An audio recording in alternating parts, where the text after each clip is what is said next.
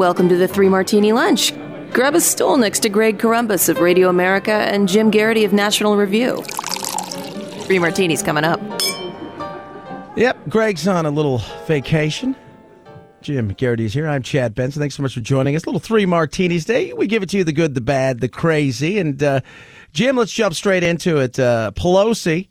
People are going, did you just screw up the whole infrastructure deal? Which is a possibility with Pelosi. She could screw anything up. I think we all know that. But have you done something that is so amazing that even the Democrats are shaking their heads?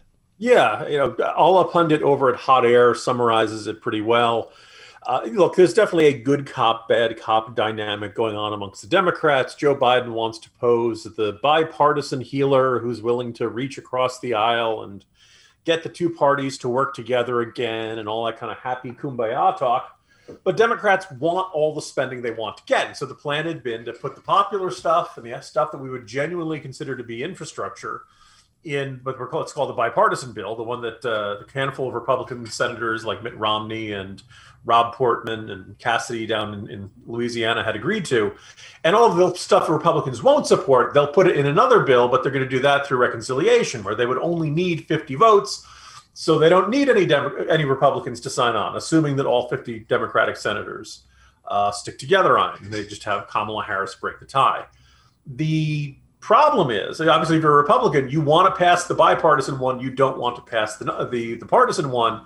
And, the whole brouhaha last week was Biden basically saying, as far as he's concerned, these two things are linked. You don't get one without the other. And therefore, Republicans sign on to the bipartisan bill, but they don't get to stop the partisan bill. And this had the Portmans and Romneys and Cassidys of the world saying, whoa, this is not what we signed on for. You're changing the terms of the deal after we agree to it. We're off.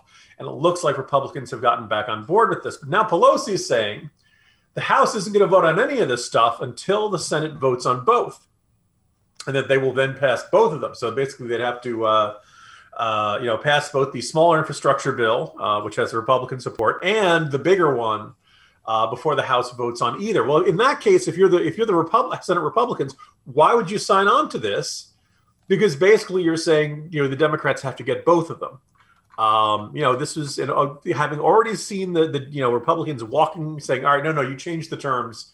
We're not staying on board. We're out of here after Biden's comments. There's really no reason they should be reacting any differently to what Pelosi said. So it's kind of up in the air. And you've now got also, by the way, interestingly, some of the House centrist Democrats who are saying, wait a second. The whole point of the bipartisan bill is to kind of, that there's a broad agreement. We need this kind of spending. This is not the controversial stuff. This is the stuff that everybody can get behind. It would be a genuine accomplishment for the Biden administration, and we're totally on board with this. Why are the progressives threatening to blow this up? Why is Nancy Pelosi insisting we have to do both? Because this risks losing everything. So we'll see what happens. But there is now this new, much more intense grumbling there. Bad news for the Republicans is that Manchin says he's on board with a Democratic-only reconciliation bill on infrastructure. But having said that, he's got an idea of how big it should be in his head. The Democrats have so little margin for error on this that I think if Pelosi continues to have this kind of hardball tactics towards the rest of it, the chance of some significant portion saying, no, this is not what we agreed to hell with this, and kiboshing the whole thing seems much more likely to me. So we'll see how this shakes out, but it does feel like Pelosi, the brilliant tactician and strategist we're constantly told about, may have just marched her team into a box canyon one more time. Yeah, well, you got to think about, what do these people think about the most, Jim? It's about holding on to power. And Nancy, it's like, well, this is the last time I'm going to run to be, the thought process is she's going to turn on the gavel if they win. But you and I both know she's trying to keep some of the progressives happy because they're grumblings and they're frustrated because it's never enough money to spend everybody else's money and they want to spend it more. So she's trying to show that she can evolve and be woke and do all these things and still be strong, because she's not looking at stepping away. These people have to be dragged out of there or buried in there because they love the power that comes with it and they love the prestige. And she's trying to play a bigger part in this, and in doing so, she may have just put her high heels in her mouth. Yeah, this continues a pattern of overestimating how much leverage she has over all of this. I mentioned, how small her House majority is, but what's more, you don't get Joe Manchin on board if there's no Republican signing on. Manchin has made that very, very clear, at least for this, for one part of this. He's open to the other one being through reconciliation, but he doesn't.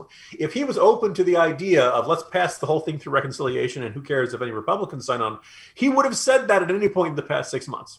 People have been saying to Manchin, are you going to change your mind on the filibuster? They've said to Sinema, if you change your mind. Look, these centrist, and we can argue about how centrist they are, but these non-progressive Democrats have been very clear about where they stand from the very beginning. They want a bipartisan bill. If you want a bipartisan bill, you have to get the Republicans on board. And the only way for Democrats to do that is let's pass the bipartisan bill, and then we'll take our chances on the more partisan bill. That's the only way this sequence works. There's no way you pass the partisan one and then get the Republicans to come on board with the bipartisan one. And so there's no way you get both. You have one shot if you do it through the right sequence. If you don't do it in the right sequence, you can't do it that way. I don't know. We will see. I would not be the least bit surprised if convinced that she's got the better leverage as she walks away from the deal with magic beans instead of some the meat and potatoes. Is that a good? Well, I know one way or another there's going to be a lot of pork. There you go. That's the metaphor I was looking for. There we go. All right. So why are Chad and Jim talking about barbecue? Well, the best bacon, the best steak, the best chicken, and the best salmon you're ever going to eat will not come from the grocery store. You will only find it on the family farm and caught by independent Alaskan fishermen. And that is why you need moinkbox.com. Yeah. Let's talk about Moink's Box, if you will. Delivered grass-fed, grass-finished beef, lamb, pastured pork, and chicken, and wild-caught Alaskan salmon direct to your door, helping family farms become financially independent outside of big ag. The animals are raised outdoors. The fish swim in the wild ocean. Moink meat is free of antibiotics, hormone sugar, and all the other junk and yuck that you find in prepackaged in the meat aisle. You know what I'm talking about. Sign up at moinkbox.com/3 martinis. You're going to get a year of free bacon. Oh, that's amazing, dude. Free bacon. Did you know that, Jim? Yeah, I'll take a year of free bacon. And it's incredible. So you can change what you get each month. You can cancel anytime. It's Moink Box, man. It's the best. And Moink was founded by an 8th-generation farmer who was featured on Shark Tank. Host Kevin O'Leary said it's the best bacon he has ever tasted, and we're pretty sure you'll agree. Jamie Sinanoff, creator of the Ring video doorbell, invested in Moink. Now, join the Moink movement today by going to moinkbox.com. That's moinkbox.com/martini. Right now, and listeners to this show will get free bacon for 1 year. That is bacon. 1 year of the best bacon you will ever taste, but only for a limited time. Once again, it's spelled MOINK, box.com/martini, moinkbox.com/martini. Bacon. I love bacon. Bacon is delicious. You know what else is delicious? Let's go from our good to our bad. And it's delicious watching New York continually screw up. And I don't even know what to say at this point in time about they're beating Iowa at Iowa's game of not doing elections right, especially primaries. So this one, though, takes the cake because there's 135,000 what inside of what? All right. So, yes, if people are saying, wait a minute, didn't they talk about this yesterday?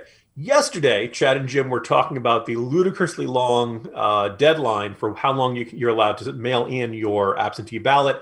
It has to be postmarked by Election Day, which was last Tuesday, but you had up to, I believe, today to get your absentee ballot in there. And, none of this is being sent from one side of the state to the other. It's sent from New York City. 7 days is a very long time. Insert your Newman from Seinfeld joke here. But this is totally different because this is on Tuesday. The New York City Board of Elections released what was supposed to be the preliminary tally of voters' preferences in the Democratic mayoral primary. Remember, they're using ranked choice voting system where they had 13 candidates. And of them, you could rank up to 5 of them in your order of preference, 1, 2, 3, 4, 5. Okay. And so that tabulation suggested, after counting more than 124,000 ballots, the race had tightened significantly. Eric Adams, the Brooklyn Borough president and former police captain, looked like he was ahead of Catherine Garcia, the former sanitation commissioner, by a few percentage points. But then, a few hours after releasing it, they said they issued this bizarre tweet that said they had a discrepancy, and then they took the tabulations down. They said they'd failed to remove sample ballot images used to test the ranked choice voting software, meaning they had counted an extra 135,000 records. Now, here's the thing. We already live in an era where people are suspicious of the vote counting process. People are suspicious of voter fraud. People are suspicious. They put their ballot in and they fear that the ballot isn't counted. They fear that the ballot is changed. Now, most of this is not accurate. Most of this is not proven in a court of law. But that having been said, we have seen cases of misbehavior and people finding ballots in suspicious circumstances and things like that. It's not unheard of. It does happen. It's not extremely common. But here's the thing: the longer it takes to count the votes, the more people get suspicious about it. And then when the election commission says, "Here are the results," oh wait, no, those aren't the results. We miscounted 135,000 of them. That's you couldn't come up with anything better to stir up paranoia and distrust of the results or something like that.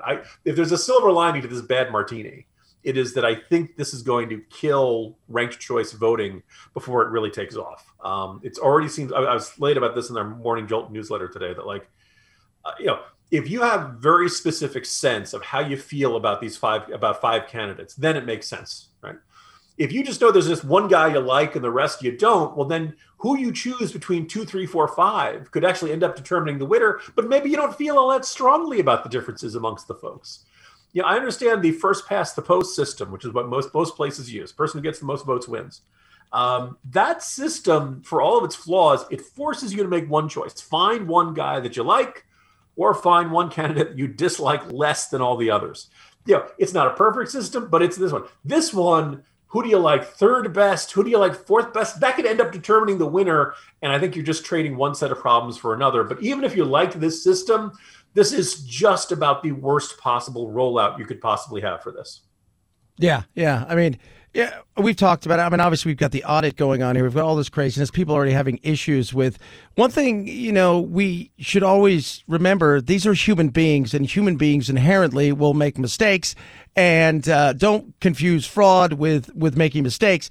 This isn't just a mistake. This is a disaster. Every time they do something and they turn around, it's another disaster. And these poor men and women who've been running for this have no idea where they stand. Excuse me. They have no idea where they stand and what to do next because it's a disaster and it's not getting any better.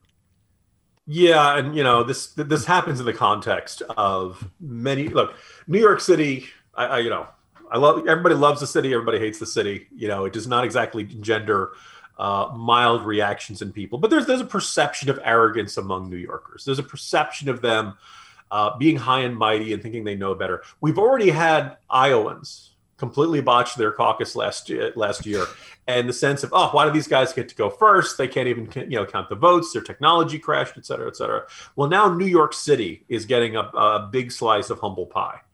And of course, because it's New York, it is thin crust humble pie, not deep dish. Do you think they sleep well at night? Yeah, okay. You can tell that we're getting maybe the jokes get worse as the week goes on. I don't know. Maybe I need some sleep, Chad. Oh, look at that. Maybe you do. Have you thought about some new Giza Dream Sheets? Yeah. Did you know that MyPillow is about more than just a fantastic pillow? Now MyPillow has given the same attention that they've given to their pillows to the Giza Dream Sheets. And their current offer is that for a limited time, you can get 2 sets of the Giza Dream Sheets for one low price plus free shipping. Yes. So imagine this. You're sliding in to the most comfortable sheets you're ever going to own, guaranteed. It's the world's best cotton. In fact, this cotton is grown only in a small region between the Sahara Desert, the Mediterranean Sea, and the Nile River. It's long staple cotton. What does it mean? It's ultra soft and it's breathable. This is available in different colors, different sizes, machine washable. Also comes with a 60-day money-back guarantee and a 1-year limited warranty. Go visit mypillow.com and use the promo code Martini at checkout. Or you can call 1-800-874-0104 for 2 sets of the Giza Dream Sheets for one low price plus free shipping. Again, that is 2 sets of Giza Dream Sheets for one low price plus free shipping with the promo code Martini at mypillow.com. Or just call 1-800-874-0104. Yes. We've had the good, we've had the bad, and now let's have. So we go from one coast, Jim, to the other coast, which is L.A., California. Could it be masking up time yet again. Yeah, that's apparently what's happening out in Los Angeles. Los Angeles County public health authorities are urging unvaccinated and vaccinated people alike to put masks on again when they're inside restaurant stores and other indoor public spaces, because they're citing the growing threat posed by the more contagious Delta variant of the novel coronavirus. Now, here's the thing that's getting me. If pre-vaccination, my attitude was I don't like masks, but I'll wear them. I didn't like the Karens. I didn't like the people who were jumping all over each other. And yes, I also had idiots who had not one but two masks, both over his chin, but not over his nose, bump into me in Trader Joe's. I was pretty annoyed by that. If you're going to wear the mask, wear it properly. There's no point. It doesn't do any good when you're wearing it like a chin strap, but fine, whatever. Once you're vaccinated, you're protected, particularly when you're fully vaccinated. 2 weeks after you got that second shot, or I think it's like 4 weeks after the Johnson & Johnson, you're good. Your body's generated the antibodies. The mask isn't really needed anymore. Is it conceivable that we will encounter, God forbid, some kind of variant in which the vaccines don't work against? Yeah, it could happen. But the Delta variant isn't that. In fact, scientists over in the United Kingdom studied the effectiveness of the two-shot vaccines like the Pfizer and the Moderna one versus the Alpha variant and the Delta variant. Delta is the one they're worrying about here. Now, here's the good news. The vaccines are 80% effective in stopping symptomatic disease from the Delta variant. Now, symptomatic means you got a runny nose, you're coughing, like you can see it. We're not talking about asymptomatic infections here. Now, it's not quite as good as the 88% effectiveness against the Alpha variant. But here's the other interesting. They stopped hospitalization for both Alpha and Delta variants more than 90% of the time. Because here's the thing, what you're really worried about, like if you get the coronavirus and it's not that bad, it only gives you a little bit of case of the sniffles, then fine. As far as I'm concerned, that's a darn good outcome, because your body's going to fight it off. You're not going to end up in the hospital. You're not going to end up in the ventilator. We're not going to have our hospitals overrun and running out of space and all that kind of stuff. A mild case is manageable. We don't shut down society over the flu every winter, right? The flu is pretty bad. The flu's no fun. Flu sucks. Flu's really bad. But you don't end up shutting people into their houses because the flu virus is out there. The idea that everybody said, should we be concerned about the Delta variant? If you're unvaccinated, sure. If you're vaccinated, no, you'll be fine. It'll be a case of the sniffles at worst.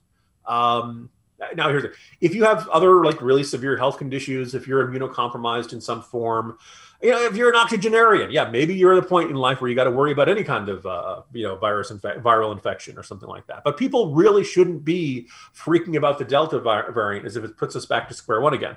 Now, if you're not vaccinated, yeah, you probably should take a look at, they're available in just about every drugstore now. You should do. There's no longer any waits. Everybody's eligible.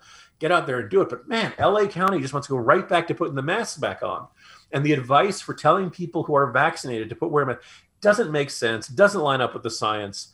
And it really does kind of suggest that we've got, hyper cautious, nervous Nellies who really want to go back to the masking regime as quickly as possible.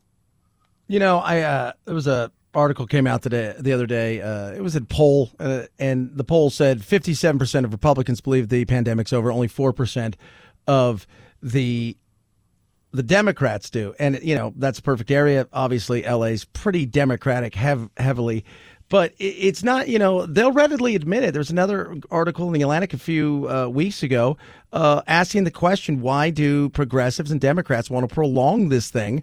And one lady who was part of it she's a psychologist. And she was saying, most of my people that I talk to are Democrats or progressives. And she goes, and I will tell you, they're way more neurotic and will do what you ask because out of fear. And the fact that people want to even think about doing this is crazy. And again, if it's the flying Ebola virus, Jim, with knives, that's one thing. I've even said at this point, look, if you've seen the movie The Quiet Place, if you go outside and you make noise, these things come and get you. At this point, we've been cooped up for so long. I think most people are like, yeah, I'm still going to take my chances. But we'll see. They won't do it statewide because Newsom's in that recall. But I want to see how this thing plays out because I'm from L.A. I'll be there in 2 weeks. My family's from there, and they're already saying, no, we're not going to do this. This is not going to happen. Chad, I think what really nags at me is when you go out and you put in an announcement like this and you treat people who are vaccinated and unvaccinated the same, whether they intend to communicate this message or not, it sends the signal vaccination doesn't matter. It sends a signal that vaccination doesn't work. And that's not the case. That's not what we've seen from every reams and everything we've learned about this so far. And we're trying to get people to, but I have a corner post that went up earlier today. It's kind of nice. People think, vaccinations have slowed down. It's down from the peak. Yeah, we were always going to peak. We're still close to 900,000 a day, the 7-day average for the past week. That's a pretty good pace when you think about the fact that 150-some million Americans are fully vaccinated right now. We've plucked all the low-hanging fruit. And what I'm finding rather pleasing about look at the numbers. First of all, it goes up on weekends, unsurprisingly, right? So what it says to me is that people who aren't getting done on, vaccinated on weekdays, well, either they can't get off work, or they could, but they are worried about having a reaction to the vaccine. And it happens. It's usually not debilitating, but, some people run a fever, some people get headaches. I actually had a case of vertigo after my first shot. It's no fun. But, you lie down for a few hours and it passes. It's not crippling or anything like that. But they don't want to have to take a sick day because they got the COVID vaccine. We can argue about whether that's a wise decision, but I don't think it's a crazy decision. And so, okay, well, I'll do it on Saturday so that if I feel bad, I have 48 hours to recover. That strikes me as, that's fine. Not everybody needed to get it out, get it the first day that they were eligible. That's fine. But let's not undermine this push for getting people vaccinated by saying, hey, you know what? Even if you're vaccinated, doesn't matter, doesn't do you any good. Put your mask back on if you're in LA County because, the Delta variant is out there and now we have to be afraid of it. It's completely undermining. It's completely contradictory. And I thought we had this in the rearview mirror, but apparently not, Chad. And now I just find myself wanting to sleep on Giza sheets and eat pork all day. Absolutely. And I keep saying this. The people that aren't vaccinated, they're probably not going to wear a mask, and they're willing to accept whatever happens to them. So why are we trying to protect people who feel like they don't need to be protected? Yeah, at some point you're banging your head against a wall. You can't, you can lead a horse to water, but you can't make him drink or get vaccinated. I guess you can't vaccinate a horse. Yeah. He's Jim Garrity. I'm Chad Benson in for Greg Corombos. It is 3 Martini Lunch. As always, thanks for taking a listen to us today. Follow me at Chad Benson Show. Jim, where do they get you? At Jim Garrity at National Review, or at the Morning Jolt newsletter at National Review. Easy to subscribe and also contribute to the corner throughout the day. Always good talking to you, man. We'll do it again tomorrow. Hi, it's Dana Lash, host of The Dana Show. Every day, I'm here to keep you up to speed on the most important stories and info that you need to know in your very busy life. And if you're always on the go and you want to stay connected, just download our daily podcast and take it with you. It's a great way to get up to speed on what you need to know and what legacy media may not be telling you. Visit danaradio.com and click on the podcast link or subscribe at iTunes, Spotify, or wherever you get your favorite podcasts.